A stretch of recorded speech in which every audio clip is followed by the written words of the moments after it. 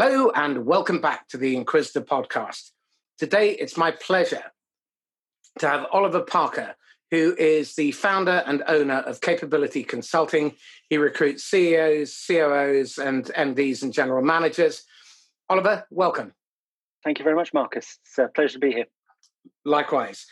So, can you give 30 to 60 seconds about your background and how you got to where you are? Sure. Well, in terms of the recruitment industry, I got into it a little over 20 years ago by complete accident. Went into a local recruitment agency and looking for a job.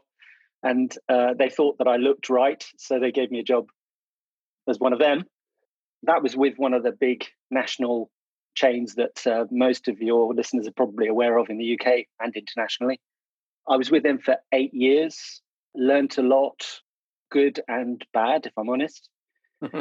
And got to the point where I was a director of a region, that time recruiting senior finance posts, so finance directors primarily. Went independent in 2004, had a business which did broader commercial recruitment, again at senior level. That was a partnership which actually ended in 2009. And my current business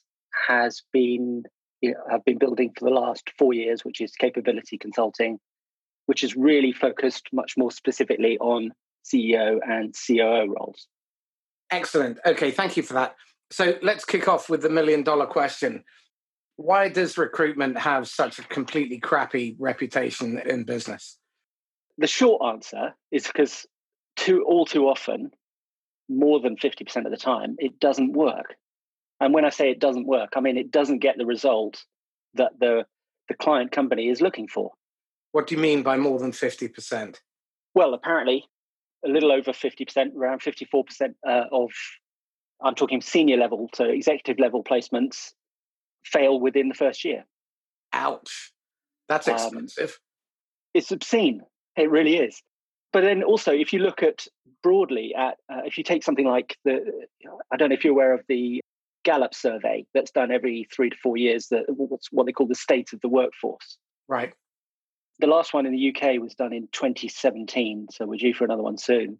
And it showed that it evaluates engagement of the workforce. And, when I first looked at this, I kind of naturally assumed that perhaps 20 or 30% of people were not very happy in their job. And then I discovered, just reading through this report, that it wasn't 20 or 30%. It wasn't even 50%. It was 92%.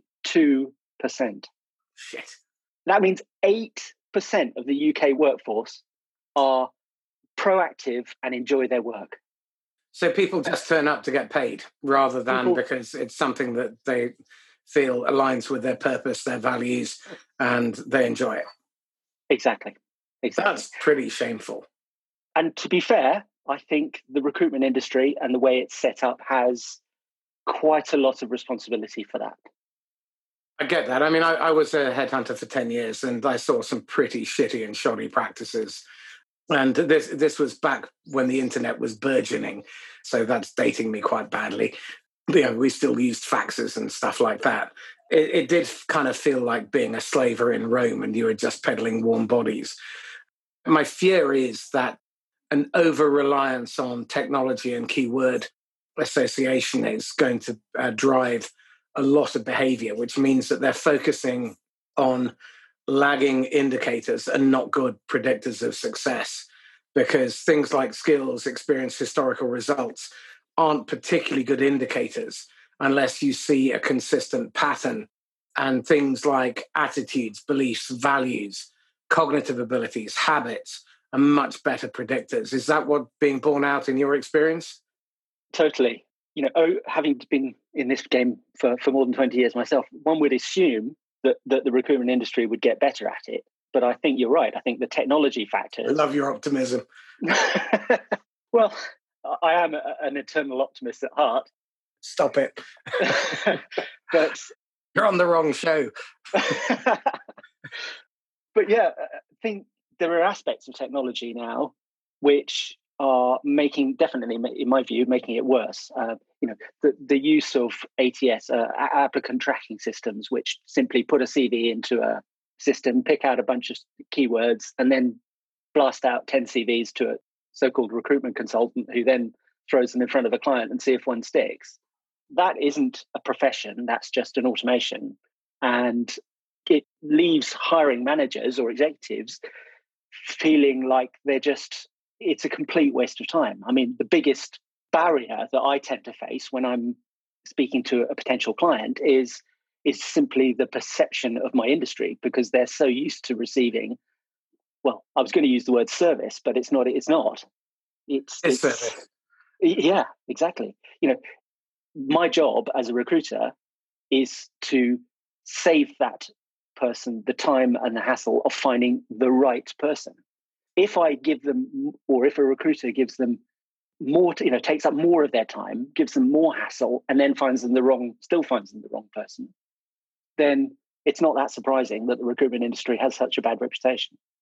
Okay, so hiring managers have to take their share of responsibility for this as well. So let's look at the process that companies go through in order to brief a recruiter. In my experience, and it's I can't believe it's changed much, is that they knock out a 7-line brief and then they give a job description, which was cut and paste from something 2, 3, 4 jobs previous. And there's very little effort because they see recruitment as a chore, not the single most important function that any manager has. Am I far off? Not at all. I think there are certain things that are sort of we perceive are traditional in the recruitment process. And the job description is one of them. CVs is another of my sort of pet hates, really. It's a sales document. Why would you? It is a sales document, but how many times do you see an interesting one? If the job description in the first place is so boring and so irrelevant to the actual objectives of that role, what chance does it have of appealing? One of the few things that I'm not a marketer by any stretch of my imagination, but one of the things that I do I think of about marketing and then the sales process is that it's not actually about persuading somebody to take the job. It's about discounting all the ones who aren't right for it. The one that's left over, in terms of my own process, I'll go through 300, 400, 500 candidates, and I'm really just trying to tick them all off. I'm finding the reasons why they're not right. Absolutely. Well, the rule is go for the no. Try and disqualify out. And the ones that make it through to the bottom, then you have some form of viability with in terms of prospecting for customers. And it wouldn't be any different from a recruitment perspective. Incidentally, if any of you are listening, there's a guy, he's very Marmite, called Mitch Sullivan, who runs a fabulous copywriting course on how to run how to write adverts for candidates. And it's extremely good. So if any of you are thinking about recruiting and advertising, then definitely check out Mitch Sullivan. Oliver, help me out here then. The typical CV, it's a marketing document. We all know, one of my favorite jokes when I was in recruitment is, what do you call a conversation between two adults where they're both lying through their teeth? A job interview. It just strikes me that the CV is a marketing document. The job description is a mismatched work of fiction because it bears little or no relation. If you're advising a hiring manager who is considering recruiting in the near future, what advice would you give them in terms of developing a job description that actually defines and designs the ideal candidate? If I can slightly backtrack in terms of what I feel is of most importance a manager or a leader is hiring, what people tend to go for is a list of skills, a list that match a list of responsibilities which they put in the job description. And then they go out to find another document, the CV document, which hopefully lists as many of those. They can tick the boxes. He's done this, he's done that, he's done that. What they fail to do is ask why.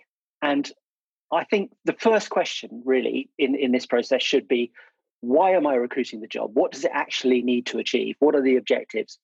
And then why would somebody want to do it at their highest capability? My belief is that we all have an element of genius in us. We're all absolutely brilliant at something. Most of us, most people in the workforce, I mean, the Gallup statistics I mentioned earlier show this. We never get there. We never use that brilliance because we're doing stuff that we just don't really give a monkeys about. So the hiring manager should look at what do they really need to achieve in this role?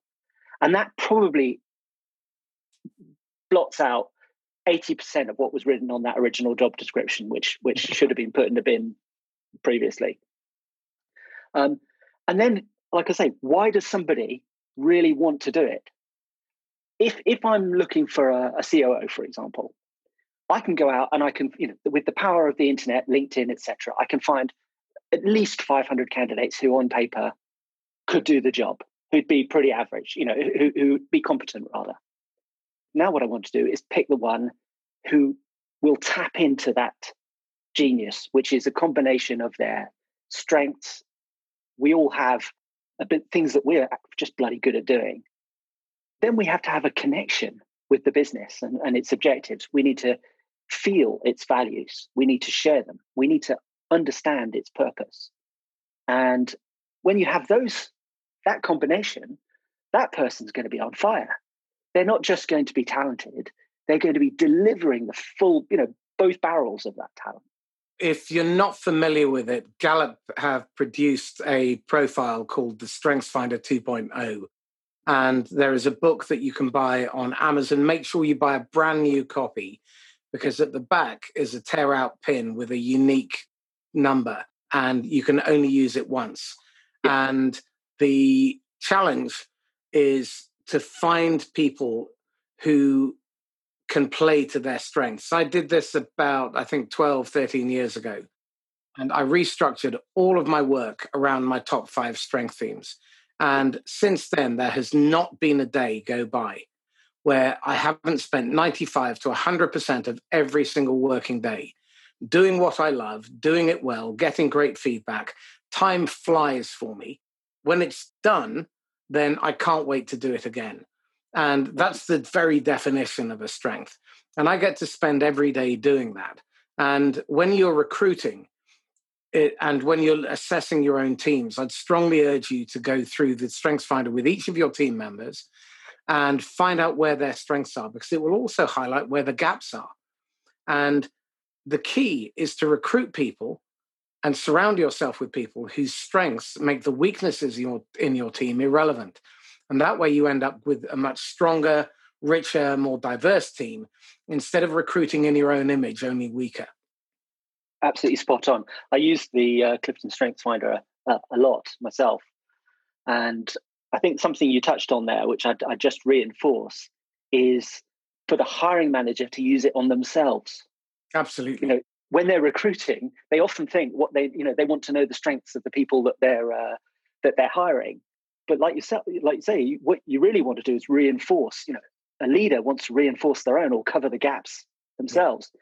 One of the biggest barriers that I find in terms of the level of recruitment that I do at CEO and COO level is that my client often wants to hide behind their own weaknesses. And what I really want them to do is fess up, and then I can actually find the person who's really going to reinforce anything that they don't have. I heard one of your previous podcasts, Drew Agostino, yeah. And he said something amazing, which really impressed me. Actually, was that he had around 20 or so jobs, on his sheet, things that he was responsible for, and he and his COO or his co-founder went through that list, and they pared it down to just 3, the 3 that really fitted his strengths and really he knew he could knock out of the park. And that is absolutely brilliant. That approach. So interestingly enough, I'm releasing the podcast with his partner, Greg Skloot, this evening. So it's today, the 9th of March. So be out this evening, but you'll pick it up, this interview, in about 3 weeks. For any of you who are interested in that, it's StrengthsFinder 2.0 by Tom Rath, Rath. And it's a brilliant book. Now, we've identified that we need to find people whose strengths make our weaknesses irrelevant. We need to subsume our ego, which means we need to be vulnerable when we are recruiting. And we need to look at the purpose of the job. What is the intended outcome? Once you've done that, then when you're going out and you're searching for candidates, how do you put together a assessment process or a questioning process in order to be able to uncover those things? Because those are qualities that it may be very difficult for someone who's not trained and experienced to look for. So what's your advice in terms of developing your questioning, your investigative side, in order to be able to uncover those qualities that you do want? I think the first thing I'd say is the avoidance of leading questions or leading topics. So, for example, my first contact with a potential candidate is either probably initially by email or maybe a LinkedIn message or something like that, or maybe even a text message to their phone number. But then when I get them on the call, I don't start by talking about whatever it is I'm trying to hire. I don't lead with that information because human nature says that whether they want the job or not, they're going to try and tell me how brilliant they would be for it. And I don't actually want them to do that. I want really to know what's behind their own ambitions, their own goals, what will truly motivate them in the next role. So I go in asking questions about how their career is progressing at the moment, what their aims are, what their plan is for the next couple of years, what's the next step. I try and keep the questions to as minimum as possible, to be honest, in the sense that my aim is to get them talking and then try and shut myself up as much as I can and let them tell me all about what their aims are in life. And you understand pretty quickly when you hear that sort of gut response from somebody, if you know the organization you're hiring for, whether that's going to be a fit or not. At an executive level, one would hope that they're mature enough and integrated enough to be able to articulate what they're looking for. But again, given that 52 or 54% of executive hires fail within the first year, that suggests that they haven't necessarily been able to assert themselves and assert what they're looking for. So what questions does that really raise about their competence? I think there's some real problems with the tradition, the way that recruitment has, as a process has evolved or hasn't evolved rather. You were talking, I think you mentioned a moment ago about that situation in an interview where everybody's trying to sell themselves. I call it the interview facade. Yeah. And it's a totally unnatural situation. There's very little incentive in that situation for people to tell the truth. And I don't mean that people are liars. I just mean that there's more of an incentive to tell what's positive. The company sells itself, sells the role. The candidate sells themselves. And then they come to an agreement, somebody gets offered the job, and 3 weeks into the job, they realize that what they had been told at the interview was complete bollocks. Yes, thank you. There needs to be a serious look at the transparency of that process up front. If there's a recruiter involved, that recruiter needs to know and understand the role, the business, the team, the purpose, the motivation, behind what that team is, so that when they're face to face with a potential candidate, they can actually recognize, if they haven't had that education about the business in the first place, how the hell are they going to recognize whether the potential candidate they're sitting in front of is going to be a match? My favorite opening question for a sales interview is, Oliver, really been looking forward to meeting you. Welcome, over to you. I want them to sell themselves into the job that I'm hiring for. And what that means is I want them to ask questions. That gives me a real insight into what drives them, how they behave, what they're going to do when they're selling on our behalf. But I don't see any reason why that wouldn't work nicely for a CFO, a COO, a head of engineering. They may be slightly thrown off by it, but have them ask you questions. That tells you where their mind is. It gives you insight into where they've come from.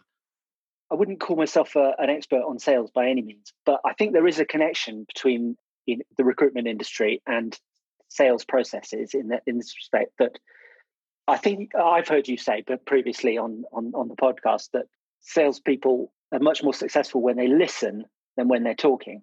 And I think recruiters need to do quite a bit of that too. What you've done with that particular question is basically, literally ask them to talk. And what you really want to do is get somebody without leading in any way, without telling them what to tell you. Because what most people do is, they'll come up with a question like, I don't know, give me an example where you solved a customer service problem and how you dealt with it. And that how you dealt with it thing basically gives them, this is a chance for me to sell myself. This is a chance for me to tell you how brilliant I am. But if you simply start your conversation with that candidate in the way that you did, over to you, at some point during that, they may well describe a customer service issue. And the probability is they didn't always do a brilliant job of fixing it, but at very least, they maybe learned from it. You want to know, when I'm recruiting, I want to know, can they be honest about that? If they do, when they do make mistakes, because we all do, are they going to learn from it? Or are they just going to cover it up and shove it under the carpet and pass the problem on to somebody else? Those are sort of character traits that will work in one organization, but not in another. When I do my kind of briefing process, when I take on a role, one of the things that I want to know is what I call the X factors in that organization. And those are they're closely tied to the values, but they're the way that people will act in a certain kind of situation. So if I give you an example, a recent client in the construction sector, there was a family atmosphere. There were 450 people in the business. So, it's a reasonably significant business. But everybody had a real pride, a real connection to what that business was trying to achieve. And one of the things that the chief exec first said to me was, I could not tolerate so-called ivory tower types, people who had more concern for their own progress, for their own ego, than they did for the business. And he gave me an example of where a senior director had been on site and a labourer had a go at him about a health and safety issue, completely within his rights to do so. And this director had turned around and said, "You can't speak to me like that. I'm a director." The chief know exec, who I am. Yeah, exactly. And the chief exec told me if he had heard that firsthand, that board director, would have been sacked on the spot. And as it turned out, 3 months later, he did leave the business, that particular director. What was important was that guy, that chief exec, knew those character traits, those X factors that really mattered in his business. Again, this is really interesting because the parallels with the work that both of us do. When you're looking for vulnerability and you're looking for someone who's got humility, a great question is, well, Oliver, why aren't you a better salesman? Why aren't you a better salesperson?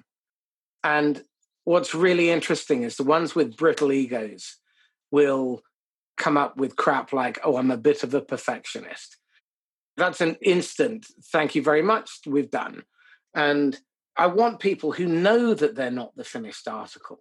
And in fact, my wife just posted a really interesting article from Harvard Business Review about women being willing to take on more senior roles and take risk, because often women resist the temptation to take on a role because they don't feel fully qualified, whereas a man is more likely to say, well, I'm about 30%. I can probably wing most of it until I work it out. And again, the skills are definitely the least important. Well, actually, I lie. Experience is the least important in my experience. If they come from a particular sector, so what? 6 meetings is probably all it will take to learn all the language that you need to come off as credible. And experience, historical results, again, unless there is a pattern of them, unless those results are the byproduct of habit, then chances are where they talk to you about the results, they will often be one-offs. Yeah. So what you need to do is you need to get multiple examples that they can rattle off in quick succession. Yeah. And if you can't do that, then it's not a habit. And habits are definitely the best predictors of success. What does someone need to do every day, every week, every month, every quarter, every year in this role to be successful? What are the 3 or 4 things that they have to do every day, every week, every month? What are the things that they must never do? Otherwise, it will derail their position, it will eliminate their credibility, and it will mean you've made a wrong hire. And too often, what people are looking for is something formulaic. And you said the checklist. What you're going to get there is someone who, on the surface, you mentioned the facade, on the surface looks like they're a fit. But what's the typical cost of a wrong hire at executive level? I haven't done specific research into pure numbers. It's a huge multiple of that person's salary, for example. It's not just the cost of their salary for that period. It's not just the cost of the recruiter and the time of the person hiring. It's the things that haven't been done right that would have taken the opportunity cost, I guess is the way you put at it. It's almost immeasurable, but certainly at the level that I hire at, it's the difference between success and failure potentially of that entire business. And sales environment, one good salesperson can make a business, and 10 or 50 not very good salespeople can keep it afloat. But unless you've got somebody who really is switched on and really connected to what that business is trying to achieve, the chances of success are slim. Well, I've put together a calculator around sales and in enterprise sales. So big ticket, complex, sophisticated sales, multiple buyers, multiple people on the sales side that may also include partners and legal, marketing, all of that. If you get away with 35 times salary, you're doing well, and up to 125 times. And I'm happy to share the calculator with people. When you then take a manager, they could screw up 5 of those good salespeople and turn them from A players to C players in the space of a couple of quarters by demoralizing them. I was speaking to somebody earlier on this month, and the founder is a first-time entrepreneur. The VP of sales is brilliant, absolutely brilliant. Turned the whole ship around, made it through COVID, and he's pissed off. He's genuinely pissed off because the founder, she is somebody who is quite technical. And it's one of those kind of environments where it's very specialized and doesn't really value sales. And so, exactly. And this is part of the problem. I think one of the challenges that you often get is that technicians don't really understand that sales is the lifeblood of your business. The rest of the salaries don't get paid unless sales operates and is doing their job. Now, what's really interesting with this kind of scenario, and I was speaking to my pal Daniel Marcos, who is the co-pilot of the Scale Up Institute and Growth Institute with Vern Harnish. And he won't take on first-time entrepreneurs because they don't know what they don't know. So there's a real lesson here. If you're a recruiter and you're going to be working with first-time entrepreneurs, probably refer it on to a competitor because they're probably going to be you'll probably have to replace somebody within 3 months because they will be really pissed off very quickly. And the turnover will be quite high. So you can't necessarily make a profit if you're having to constantly replace. And they'll blame you. Do you know a book called Rocket Fuel by a guy called Gino Wickman? I've heard of it. I haven't read it yet. It's in my list of to-dos. Gino Wickman wrote another book called Traction, which is in which he outlines this thing called the entrepreneurial operating system, which is a really simple operating system for growth businesses.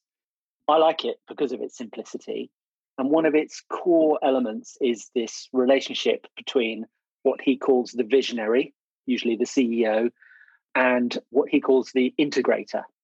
The integrator is the right hand, the person who organizes, structures, puts process into the business, something that typically visionary types may not find as their own strength. So when I deal with those first-time businesses, the kind that you've described, I'll often get somebody come to me and say, okay, I need an FD. get some numbers. I need some metrics. And so they put a job description that they've just taken off Google for an FD, and they think, this is the solution. So what I often do at that stage, and whether I end up finding the candidate or not is kind of irrelevant. But I'll introduce that operating system to them and suggest that they get somebody like that who can put some meat on the bones of the business and actually help them understand what's going on. They probably don't need an FD. They need somebody who understands how a business actually runs. I think you've touched on another really critical question, which is the job that we think we want to hire the right position? And in fact, should we be hiring for something else? Do you come across that a lot? I was going to say 80%. It's more than that. At least 90% of the time, probably all the time. Firstly, the job description that I'm given, I don't mean this in a rude way, but it pretty much goes in the bin. Because they're wrong, it's written in the wrong way, and it doesn't actually cover what they really want to achieve. So I'll take that CEO or board, that whoever's sort of asked me to do the hiring project, and take them back through what really needs to be achieved. And so what they thought they needed is almost never quite what comes out of the process. But I'd say it works the same way in terms of when you look at the candidates. They are almost never, again, I'd say it's 99% of the time, never the person that looks right on paper or looks best on paper. I can find a classic CV. And when I started off in recruitment, that was, I thought that was my job, was to find the person who looks, wow, this person's just, he's got exactly this, got exactly that. But those people just never work out. I'll give you an example. This isn't a piece of recruitment that I did, but I picked up the pieces after a client had an experience. He built his business over 7 or 8 years. It's doing 25 million turnover, significant profit margins. He was doing extremely well, and he decided that this business was capable of 100 million plus. But he recognized that he wasn't the right person to lead it to that level. He went to his marketplace. He got they're in the entertainment industry. He got 2 big hitters, people with amazing CVs from the industry. He paid them £1 million each over 2 years, plus a significant equity involvement in the future growth of the business, with the objective of taking it from 25 to 100 million. Less than a year later, the business was turning over 6 million. And gone from millions of profit to several 100,000 in losses. Well, again, beware what you wish for. There's a sadly out of print, but you can still get it secondhand book called Dangerous Company by Charlie Madigan and James O'Shea. And it's how the big 4 or the big 6 at the time managed to take companies from being fabulous to being practically broke or bankrupt. One that stuck in my mind for the last 20 years was Figgy International. The founder and father had built it to 300 million. And then they brought KPMG in, who had this program called the World Class Business. And in 3 years, they were turning over 3 million under the tutelage of the Sun. Very impressive. That kind of reduction, Weight Watchers would be delighted by. I think the lesson here is the problem the prospect brings you is never the real problem. So the role that they bring you is almost never going to be what they think they want. And very often what they need is an outside perspective to challenge their thinking. And ideally, this is what the board should be doing for them. So my question is, why is it that the board doesn't pick up on this and challenge and say, well, hang on a second, why would we bring someone in from our industry where they have probably come from a much larger, very different organization and expect them to be able to grow our small or medium-sized business into something like the one that they came from when they don't have the infrastructure, they don't have the frameworks, they don't have the systems, and they're going to have to basically roll up their sleeves. It does strike me as slightly ludicrous. I think it's quite interesting you say that, because I think internally boards can quite often play it safe. Which is the most dangerous thing you can do. Yeah, literally the most pointless thing you can do. And one of the things that I find quite interesting is that I always interview, certainly all the board members, anyone who's sort of likely to be influential on the post. And when I've briefed the person who's taking responsibility for the hiring, they will tell me what their expectation is and what the objectives are. And then when I go to the other members of the board, they often will tell me something different. Mm-hmm. And they haven't put their neck out in front of their colleagues on the board, and they rely on me to do it on their behalf. And luckily, I'm thick-skinned enough that I can put my neck out. And if they want to chop my head off, well, that's the way it goes. But they can trust that external influence to dish the dirt on their behalf. Well, this is really interesting. I interviewed Pierre van Veperen, who is the chief commercial officer for a very fast-growing medical marijuana business. And he cited a study that suggested that 42% of board members said that their board would function more effectively if only they were aligned. Yeah. Now, given that there is so much politicking by the sounds of it, there are things that are left unsaid. If you're going to be recruiting CEOs and chief operating officers, presumably one of the qualities that they must have is the ability to encourage constructive conflict and allow people to fail, but not let the business fail. Yeah. Because it strikes me that if they're not capable of doing those two things, which will require them to be vulnerable, to punish hiding mistakes, but not making them, that really takes some guts. So what are the qualities that you're looking for to find somebody like that? It's a really interesting one, that, because I think that, we talked about earlier about purpose and values. And I think that what the business needs to do, what that leader needs to do is create a situation where people are fighting for the same objective, where they share the purpose, and that purpose overall is a joint one. Then it's not so personal. It's not about your individual performance.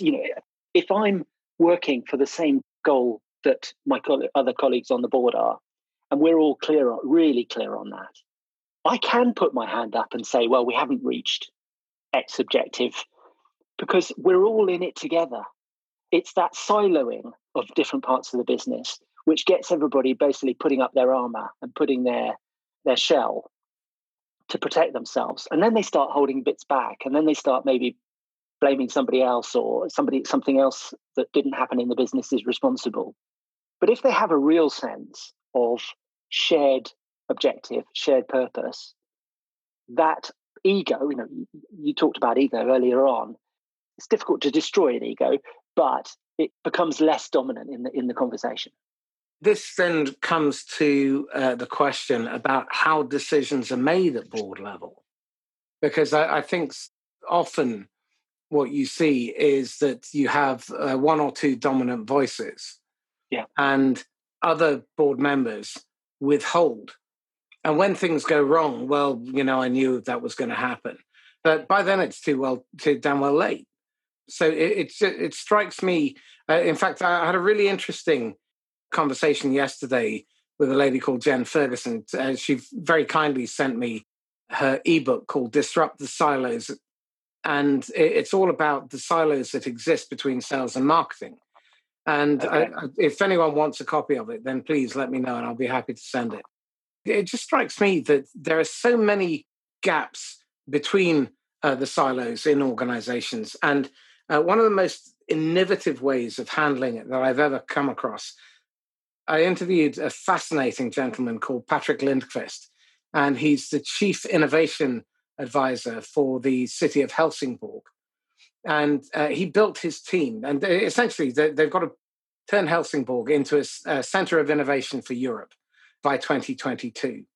And when he was building his teams around transport, for example, he didn't employ anyone from transport. He hired people who used public transport so that they could give the customer perspective. And then they bring in outside experts where needed. But I think the best innovation was he hired managers on his team whose sole responsibility is managing the gaps.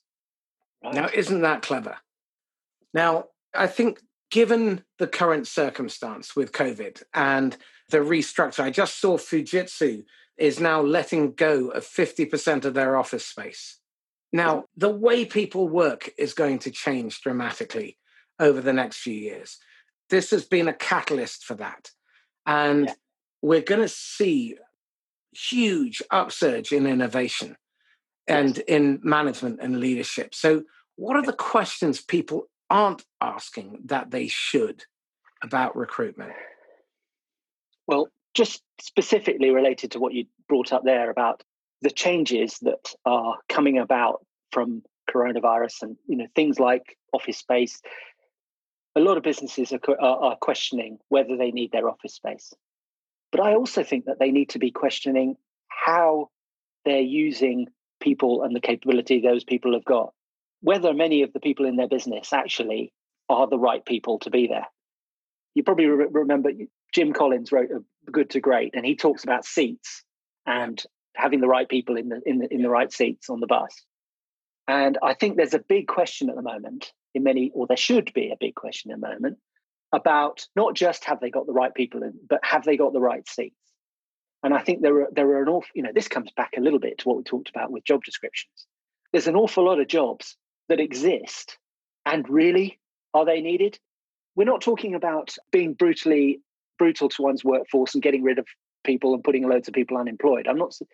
But if you recognize that somebody's role actually doesn't have a great deal of value towards the business, you're doing that person a service by letting them find something better. Because nobody wants to be in a job that doesn't have a purpose, that doesn't have a value. That person is, as soon as somebody, an employee recognizes that they're doing something that fundamentally doesn't really doesn't achieve much, what's that going to do for their own sense of well-being? Well, you've pulled the pin, so I'm just going to lob the grenade. If you have not used this period to take a blank sheet of paper and look at your business and redesign it as if you are starting from scratch, then I think you have missed a massive opportunity. Identify who would you still want on payroll. Well, in fact, take Oliver's point first of all, design the positions. What are the positions that we actually need? And in order to fulfill our purpose, our mission, our goals, our targets.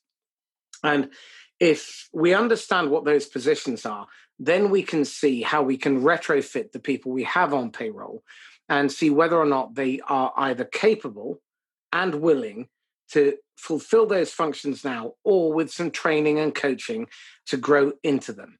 If they can't, can they be moved into another role within your organization? That's the fair and reasonable thing for you to do. If they can't fulfill either of those, then the decision has already been made that you will be doing your business a disservice, and you will be doing them a disservice by them, and encourage them, give them training, help them to leave and find a role that's better for them.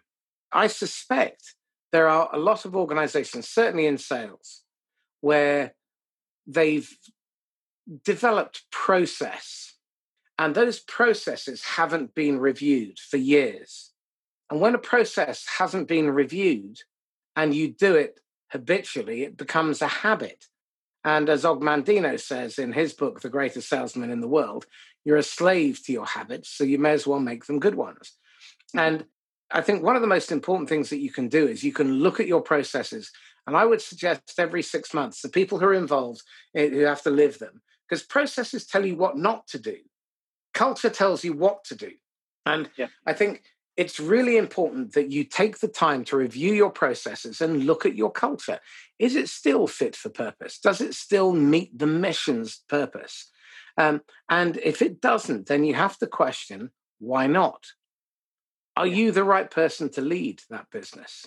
Because again, very often, if you're a founder or you're a chief executive, it's very difficult to make yourself redundant. But I think that's what the courageous leaders will do. I'm not suggesting, my suspicion is that if 1,000 people listen to this podcast, maybe one might even consider it, and then they'll get cold feet. But that's the right thing to do. if you go for that process of, in a sense, trying to make yourself redundant, at very least, you'll be uncovering those gaps that you talked about earlier. Then you can focus on filling those gaps. I couldn't agree more. I think it's so important. So back to my question then. What are the 3 questions that people should ask but don't? Well, the first generally is why. We've talked a bit about this. Why are you actually recruiting? What does that really need to achieve? It's so easy for a recruitment process, just to be filling a seat. And what it really needs to be doing is working towards a specific objective, working towards a specific goal. On that note, I have a client, Jim Harvey, and he's a very phlegmatic Yorkshireman. And he asked the question when he was struggling to work out whether to keep someone. And the question that came out of his mouth is he better than an empty chair? And the conclusion was no. It's sad, but true in a lot of situations. Often having no breath is better than having bad breath. Do not fall for the lie that having bad breath is better than no breath in any seat. Better wait and get the right person. Once you've got a firm reason for actually making a hire, what do I want to achieve from this?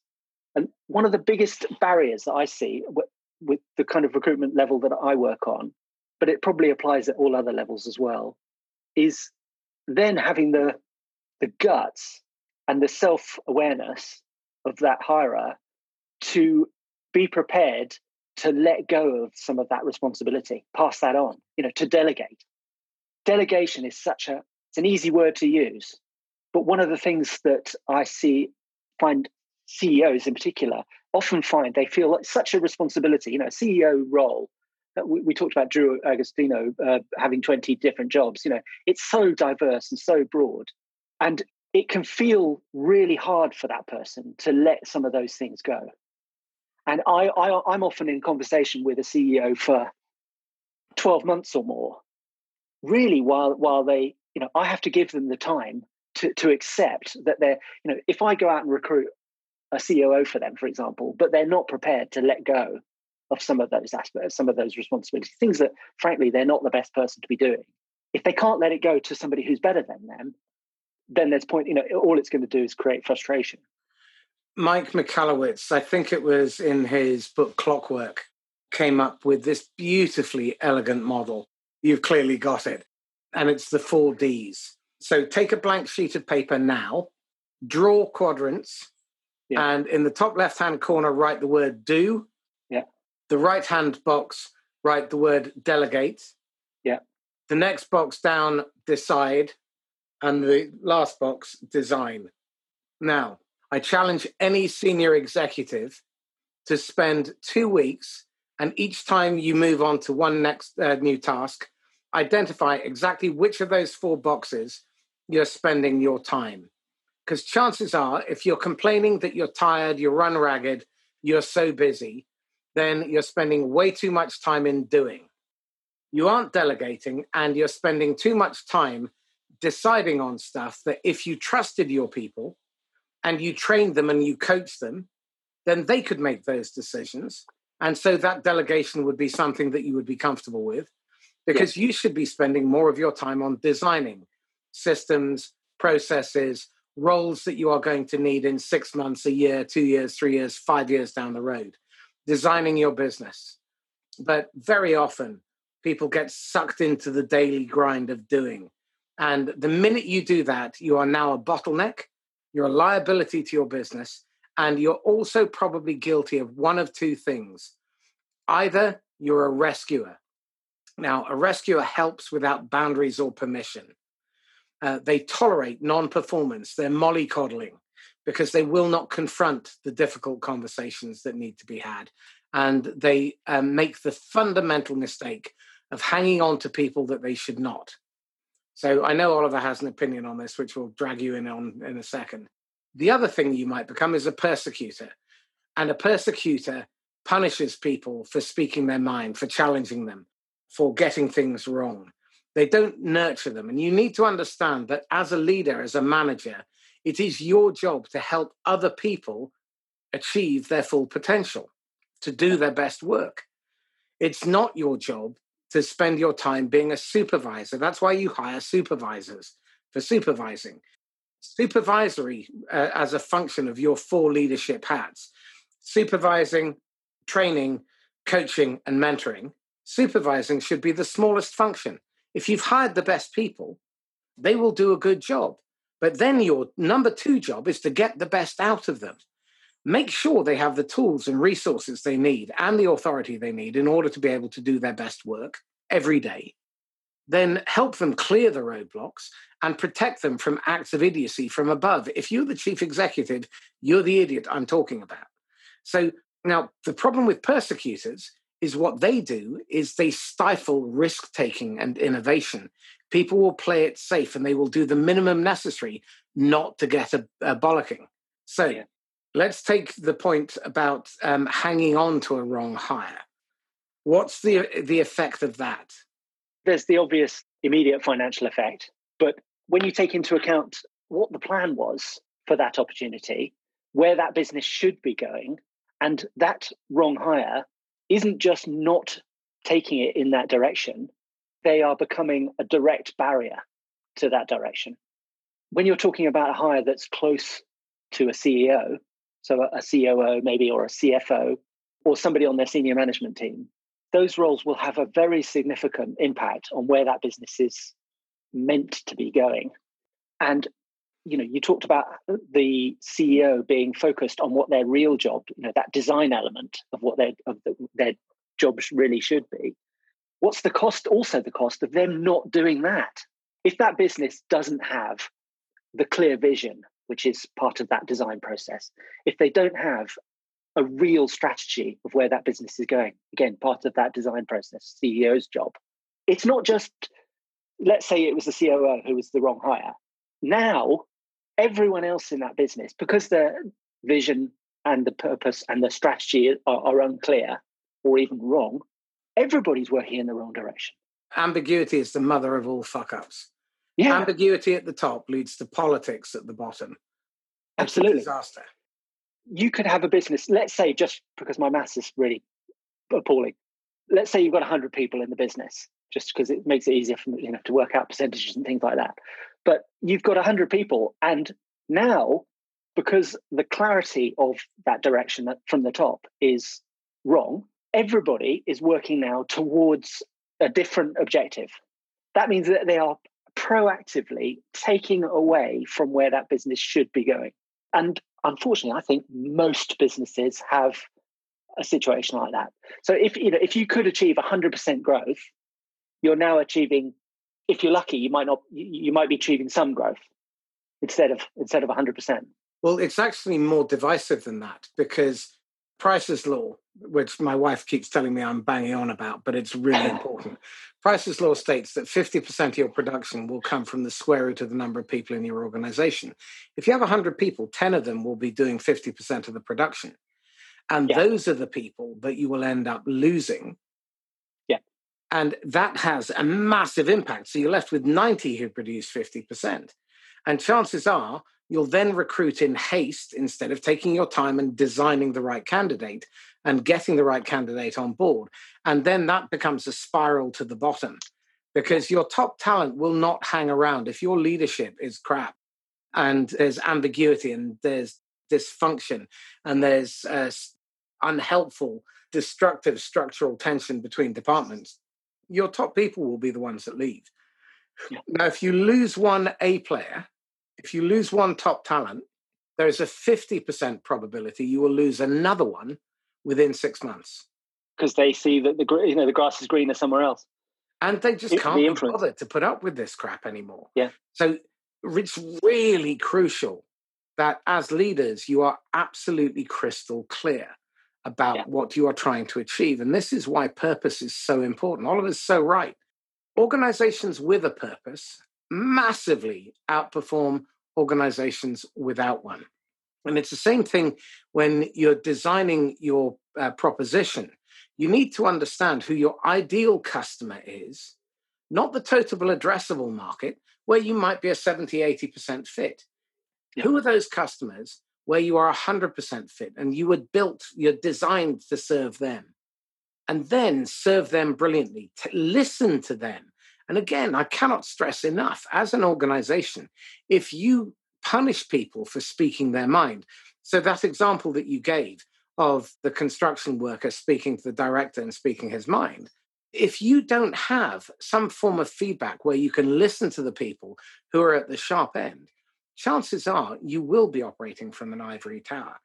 And when you do, what that effectively means is that you're cutting off the best resource that you have. The people that you should listen to are the people at the sharp end, your best customers, because they're raving fans and they can articulate why, the people who fired you and hate you, people who are leaving your business, you should absolutely listen to. And if you're not listening to those people, and also people whose behavior has changed. So this is another thing. Why is it that so many organizations still operate annual appraisals if they do them at all? That's crazy. If it takes 12 months to be able to give feedback, then you're not hearing anything that's current. And 12 months has already passed since the last time. So it just strikes me as madness that management doesn't really understand how to manage and leadership doesn't really understand how to lead. Why in this day and age, given all the fabulous material that's out there, do they still make these horrific acts of self-sabotage happen? I think a lot of this starts from the pressure that CEOs traditionally feel under to be that person who leads everything in the business. The example of somebody who had 20 job under his responsibility. If a CEO can actually respect their role and actually take a step back and say, what do I really need to achieve? What I need to do is I need to design this business. I need to look at vision. I need to look at strategy. Where are we going? And then the second bit is my view of a CEO's responsibility is communication. They take responsibility specifically for designing the future of that business and where it's going. The rest of their job is to communicate it. I've heard you say many times about communication. It's much more about listening than it is about talking. There is a degree of passing on the message, certainly, but 80% of what you were just describing then was really listening to what's going on in the business, what's going on in your marketplace, and being aware so that you can then, in your design process, you can adapt, you can change, you can move the needle a bit, in a different direction. If any of you feel the urge, and I cannot stress enough the fabulous insight and quality of all the books that I've ever read by Patrick Lencioni, and that's Lencioni. The first one you must read is called The 5 Temptations of a CEO. And it's the mistakes that CEOs make that cause them to basically implode. Silos, Politics, and Turf Wars is another one. The Truth About Employee Engagement. Genuinely brilliant. The 5 Dysfunctions of a Team and Death by Meeting. The 3 Signs of a Miserable Job. The Ideal Team Player. These are just fabulous. They're incredibly accessible. And if you haven't read them or listened to them, you are doing yourself a massive disservice. But start with The 5 Temptations of a CEO. Oliver, we're coming to the top of our hour, I'm afraid. Tell me something. What are you struggling with at the moment? I really, really enjoy what I do. And I like to think, I've got an extremely good record, get great results, etc. What I'm really bad at is getting past the kind of perception that my industry holds. Recruitment is not a greatly respected industry. And I'm not particularly proactive as a sales or marketing person for my business. So all my business comes through recommendation, word of mouth. And, I do very well. I have a good business. I'm quite happy with that, but I can't predict it. I can't control it. So I think if I could do anything better or improve something in terms of my business, it would be sort of visibility and communication with my real core target markets so that they would understand that they could actually trust somebody in recruitment. A couple of things that you can do straight off the bat. The first thing is, if there is a bomb waiting to blow, you light the fuse. So always raise the objection. If you always raise the objections, then you don't have to handle them.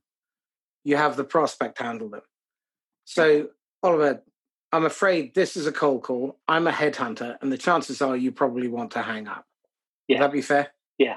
Let me tell you in 30 seconds the purpose of my call, and then you can either speak for 2 more minutes or hang up on me and we can part as friends. Does that sound reasonable? Yeah. Okay. 3 reasons why you won't want to talk to me. First one is you never use external recruiters because they have a terrible reputation. You've been burnt by them and you just don't trust them. Would that be a fair statement? Yeah. Okay. So there's no point taking this conversation any further, is there? And then let them talk. Well, play it with me. Oh, I see. If I could find one that I trusted, I'd run, go with it for sure. I definitely need help with recruitment. I just can't trust any of you. Understood. And in fairness to you, you're probably not right not to trust most of us. Yeah. Now, second reason you won't want to work with me is I am eye-wateringly, sphincter-poppingly expensive. Whatever you thought you were going to pay a recruiter if you could find one that you trusted, I'm likely to cost you somewhere between 2 to 5 times more than any other recruiter out in the marketplace. Is that a reason for us not to talk? If you were worth it, I'd pay whatever it needs. It's important. Really? I've had that response quite a few times. Really? I am more expensive. No, I know, but you've got to play it with me. So yeah. My response to that is, really? Yeah. You'd pay 5 times as much? If you can show me the value in the difference it'll make coming for my business and for me going forward, if you can show that you're going to help me really achieve the objectives, and we've got some pretty big objectives, then it would be worth it. I'll take your word. Third reason, working with me is not easy. Most recruiters will typically, and I understand why they do it, but they'll typically take a brief from you. Yeah. Odds are the role that you think you want to hire isn't the role that you want to hire. And you will have opinions that will differ from your board. Yeah. And if we are going to work together, I'm going to need to be able to challenge you. I'm going to need access to you, and I'm going to need access to your board members in order to ensure that the role that we go out and find the person for is actually the person who's going to help you deliver the outcome that you want. Now, the process, therefore, takes time, and you need to be accessible. And in a minute, you're going to tell me you're too busy for that. Tell me you're too busy. To make real progress, I'm not too busy. But again, it's going to need to be, you're going to need to show that you can do it. Okay, but I'm already starting on the back foot. What is it you'd need to see from me for you to be confident that it makes sense to invite me in to kickstart this process? And if at the end of that conversation, you don't feel that I'm the right person to help, you can tell me to sling my hook. But if you do feel that I'm different in the right way and that you can trust me to deliver the outcome that you're looking for, then we agree terms and we get started. Does that sound fair? Definitely. Okay, so what do you need to hear or have happen over the next 5 minutes for you to be convinced that it makes sense to invest 90 minutes to 2 hours of your time for me to take the brief and to talk you through the process that you're going to need to follow? I need to know a little bit about your process, how this would work, what makes you think that you're any different from the guys who've let me down in the past. Okay, I can't convince you of any of that. You have to decide that. Do you mind if I ask you a few questions? Of course. Lead with the objections and just blow them up. Yeah, it's great. Cool. Okay. So tell me this. You've got a golden ticket and you can whisper in the ear of the idiot Oliver, age 23. What choice bit of advice would you whisper to him? Well, firstly, how did you know me so well when I was 23? I was 23 once. Yeah. Although my children don't think I ever was. I was running restaurants, managing restaurants when I was 23. I would say don't pay so much attention to the rules. Don't pay so much attention to the ladder. What everybody tells you is the way to make progress. Think about what you really want, and then spend committed practice into developing it. when I see people who are really exceptional in what they do, it's because you mentioned strengths. Looking at using something like Clifton Strengths would have been a great tool for me when I was 23 years old. Using those strengths towards something that you have a genuine. I know this word passion is overused and it becomes very general, but the way I think of it is doing something you actually love doing. I've heard you talk in the past about your own efforts in your own work in sales, for example, and it's something that you absolutely love doing. I know you've been doing it plenty of time, so you've become extremely skilled in it. And when you do something that you really enjoy, you keep practicing it until you get, because frankly, you're not going to be, no one's good at things, or rarely good at things straight away. And you're never the finished article. Exactly. When you can find something where the practice is the fun bit, then you're onto something good, because over a period of time, you will become, that's where what I call the genius zone comes out. When somebody is engaged and aligned in something that they're truly brilliant at, and they can just keep on getting better. And I remember, do you know Dan Pink, the writer Dan Pink? He did a book called Drive about motivation at work. And one of them there is mastery. And I think that's an underrated motivation. People do actually love being really good at what they do, or at least getting really good at what they do. Absolutely. If that process can be what turns you on, as it were, at work, then you're onto something really great. On Monday mornings, I'm often awake at 3:30, 4 o'clock, because I can't wait for the week to begin. It's ludicrous. I am that sad, honestly. But it just strikes me as crazy that you would spend 8, 12, 14 hours, 16 hours a day doing something you hate in order that you can numb yourself at the weekend. It just strikes me as crazy. Okay, tell me this. You've mentioned Gino Wickman, Rocket Fuel, and Traction. What are you watching, reading, listening to that really influences you at the moment? You think, that's great material other people would benefit from? I've got a book open at the moment, which I think I found really valuable. And also, this is sort of busman's holiday kind of thing, but in terms of understanding some of the issues that some of my clients, CEO clients are facing, it's called The Strategy Book by Max McKeown, spelled McKeown. Is that Greg McKeown or Jack McKeown? Dr. Max McKeown. I think it's pronounced McKeown. I think we all probably have an idea what strategy is. It's a commonly understood concept, but it's not something that really gets enough focus of our attention. And this book, I like books that are simple, simple to understand and simple to put into practice. And that book is definitely does that. And it's a really good, we were talking about the core roles of a CEO.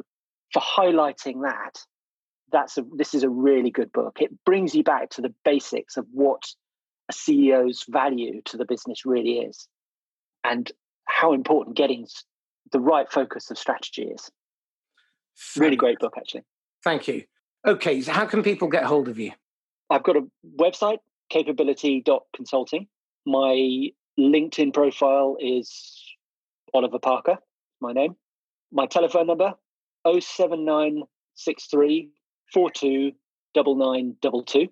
Most of the first conversations I have with a potential client are about whether recruitment is even possible, whether it's the right time.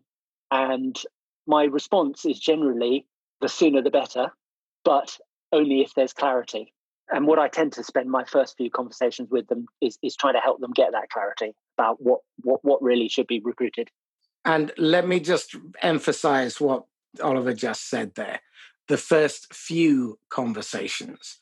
If you are going to recruit, you're just about to spend the price of a small mortgage to hire somebody, whether they're junior or senior. If they're senior, you could be spending quite a big mortgage. The knock-on effect of bad hires is astronomical. So if you're going to work with your recruiters, treat them as a partner. Do not treat them like a commodity provider who is an interruption to your day. These are people who are going to be bringing in the single most important resource in your business. I've got another recruitment client, And he made a placement of a chief medical officer that added £300 million to the value of the business. 300 million. Now, they couldn't have done it without this person, and there were about 4 of them in the world. If you get the right person, it can make a massive difference. So work with your recruiter, make yourself available to them, and treat them as a partner. Recruitment is your number one job as a leader and a manager. Nothing matters more, because as a CEO, whilst your job title should have only one word on it, which is growth, actually I lie. Growth and longevity. If you want to build a sustainable business that lasts, then make sure that that growth is underpinned by having the right people on board. Oliver, thank you. Thank you very much, Marcus. It's been a pleasure. Excellent. So this is Marcus Cauchi signing off from the Inquisitor podcast. If you've enjoyed this conversation, then please get in touch at marcuscauchi@me.com or mcauchi@sandler.com, or get in touch with me through LinkedIn. And if you think you'd be a good guest, or you know someone who would be, then by all means, get in touch and either put us together on LinkedIn or send me their details, and I'll do my best to get them on. In the meantime, stay safe. Happy selling. Bye-bye.